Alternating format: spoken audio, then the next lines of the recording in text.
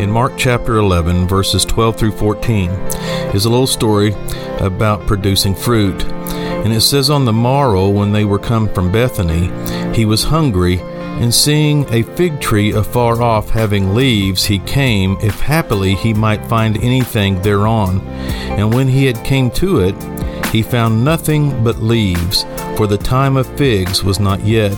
And Jesus answered and said unto it, No man eat fruit of thee hereafter forever. And the disciples heard it.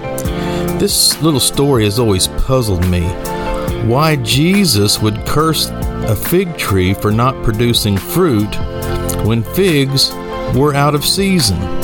But then I remember when Paul told Timothy in 2 Timothy chapter 4, he says, Preach the word, be instant in season, out of season, reprove, rebuke, exhort with all longsuffering and doctrine. For the time will come when they will not endure sound doctrine, but after their own lust shall they heap to themselves teachers having itching ears, and they shall turn away their ears from the truth, and shall be turned unto fables.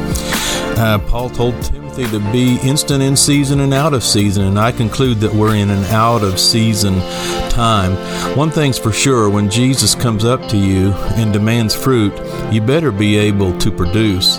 Shortly after this, like the next day, the disciples came walking past the fig tree, and they took note that the fig tree had been withered.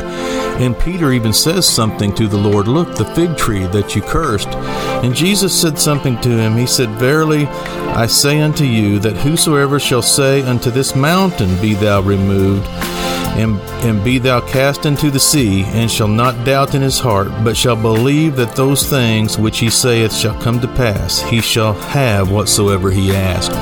I take that to mean whatever's standing in your way of producing fruit, you can speak to that to be cast into the sea, and it will be done. Whatever prevents you from producing fruit, get rid of it.